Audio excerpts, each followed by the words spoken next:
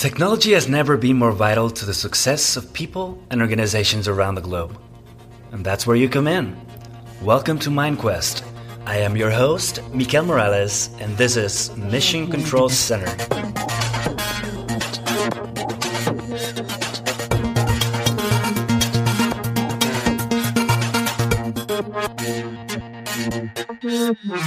Hello and welcome to MindQuest. This is Mission Control Center, your one-stop shop for IT careers and recruiting advice. Every Thursday, we'll be covering the top news of the week, getting deep into the trenches of what matters in technology and why it should matter to you. We'll also have guest interviews with technology experts from all areas of IT, so stay tuned to learn what others in the industry are doing. But without further delay, let's jump into the news.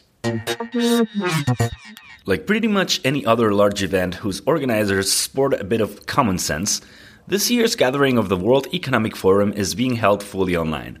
Its focus this time around? Surprise, surprise, you guessed it. Pandemic recovery. Specifically, the organization consulted world business leaders ahead of the start of the talks to talk about how technology should be used to help reset our society, economy, and business environments. Cloud and collaboration tools to strengthen community ties and help us predict and address health crises. Accelerated digital transformation to keep improving business models and ultimately people's lives. Widespread use of AI to automate repetitive tasks and allow businesses to focus on adding real high-end value. The underlying theme? Prioritizing the common good.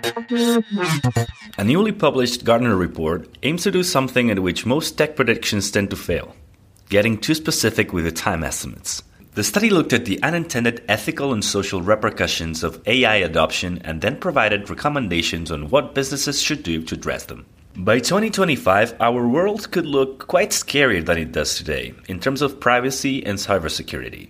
Large-scale AI models will be concentrated in the hands of 1% of vendors. Deepfakes will be so common that companies will have to conduct regular employee trainings on how to spot them. About 75% of workplace conversations will be analyzed to add organizational value and assess risk. The most obvious rules for businesses to take include setting up ethic boards at companies that sell or use AI and establishing guidelines for responsible AI consumption.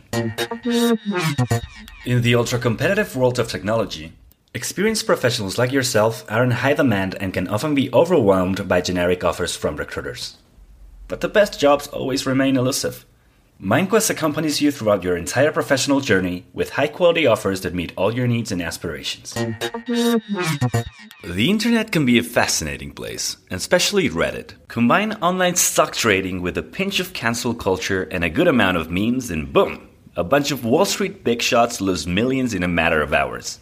Retail investors using low-cost online trading platforms like Robinhood organized through the Wall Street Bet subreddit to do something they had been wanting to do for a while.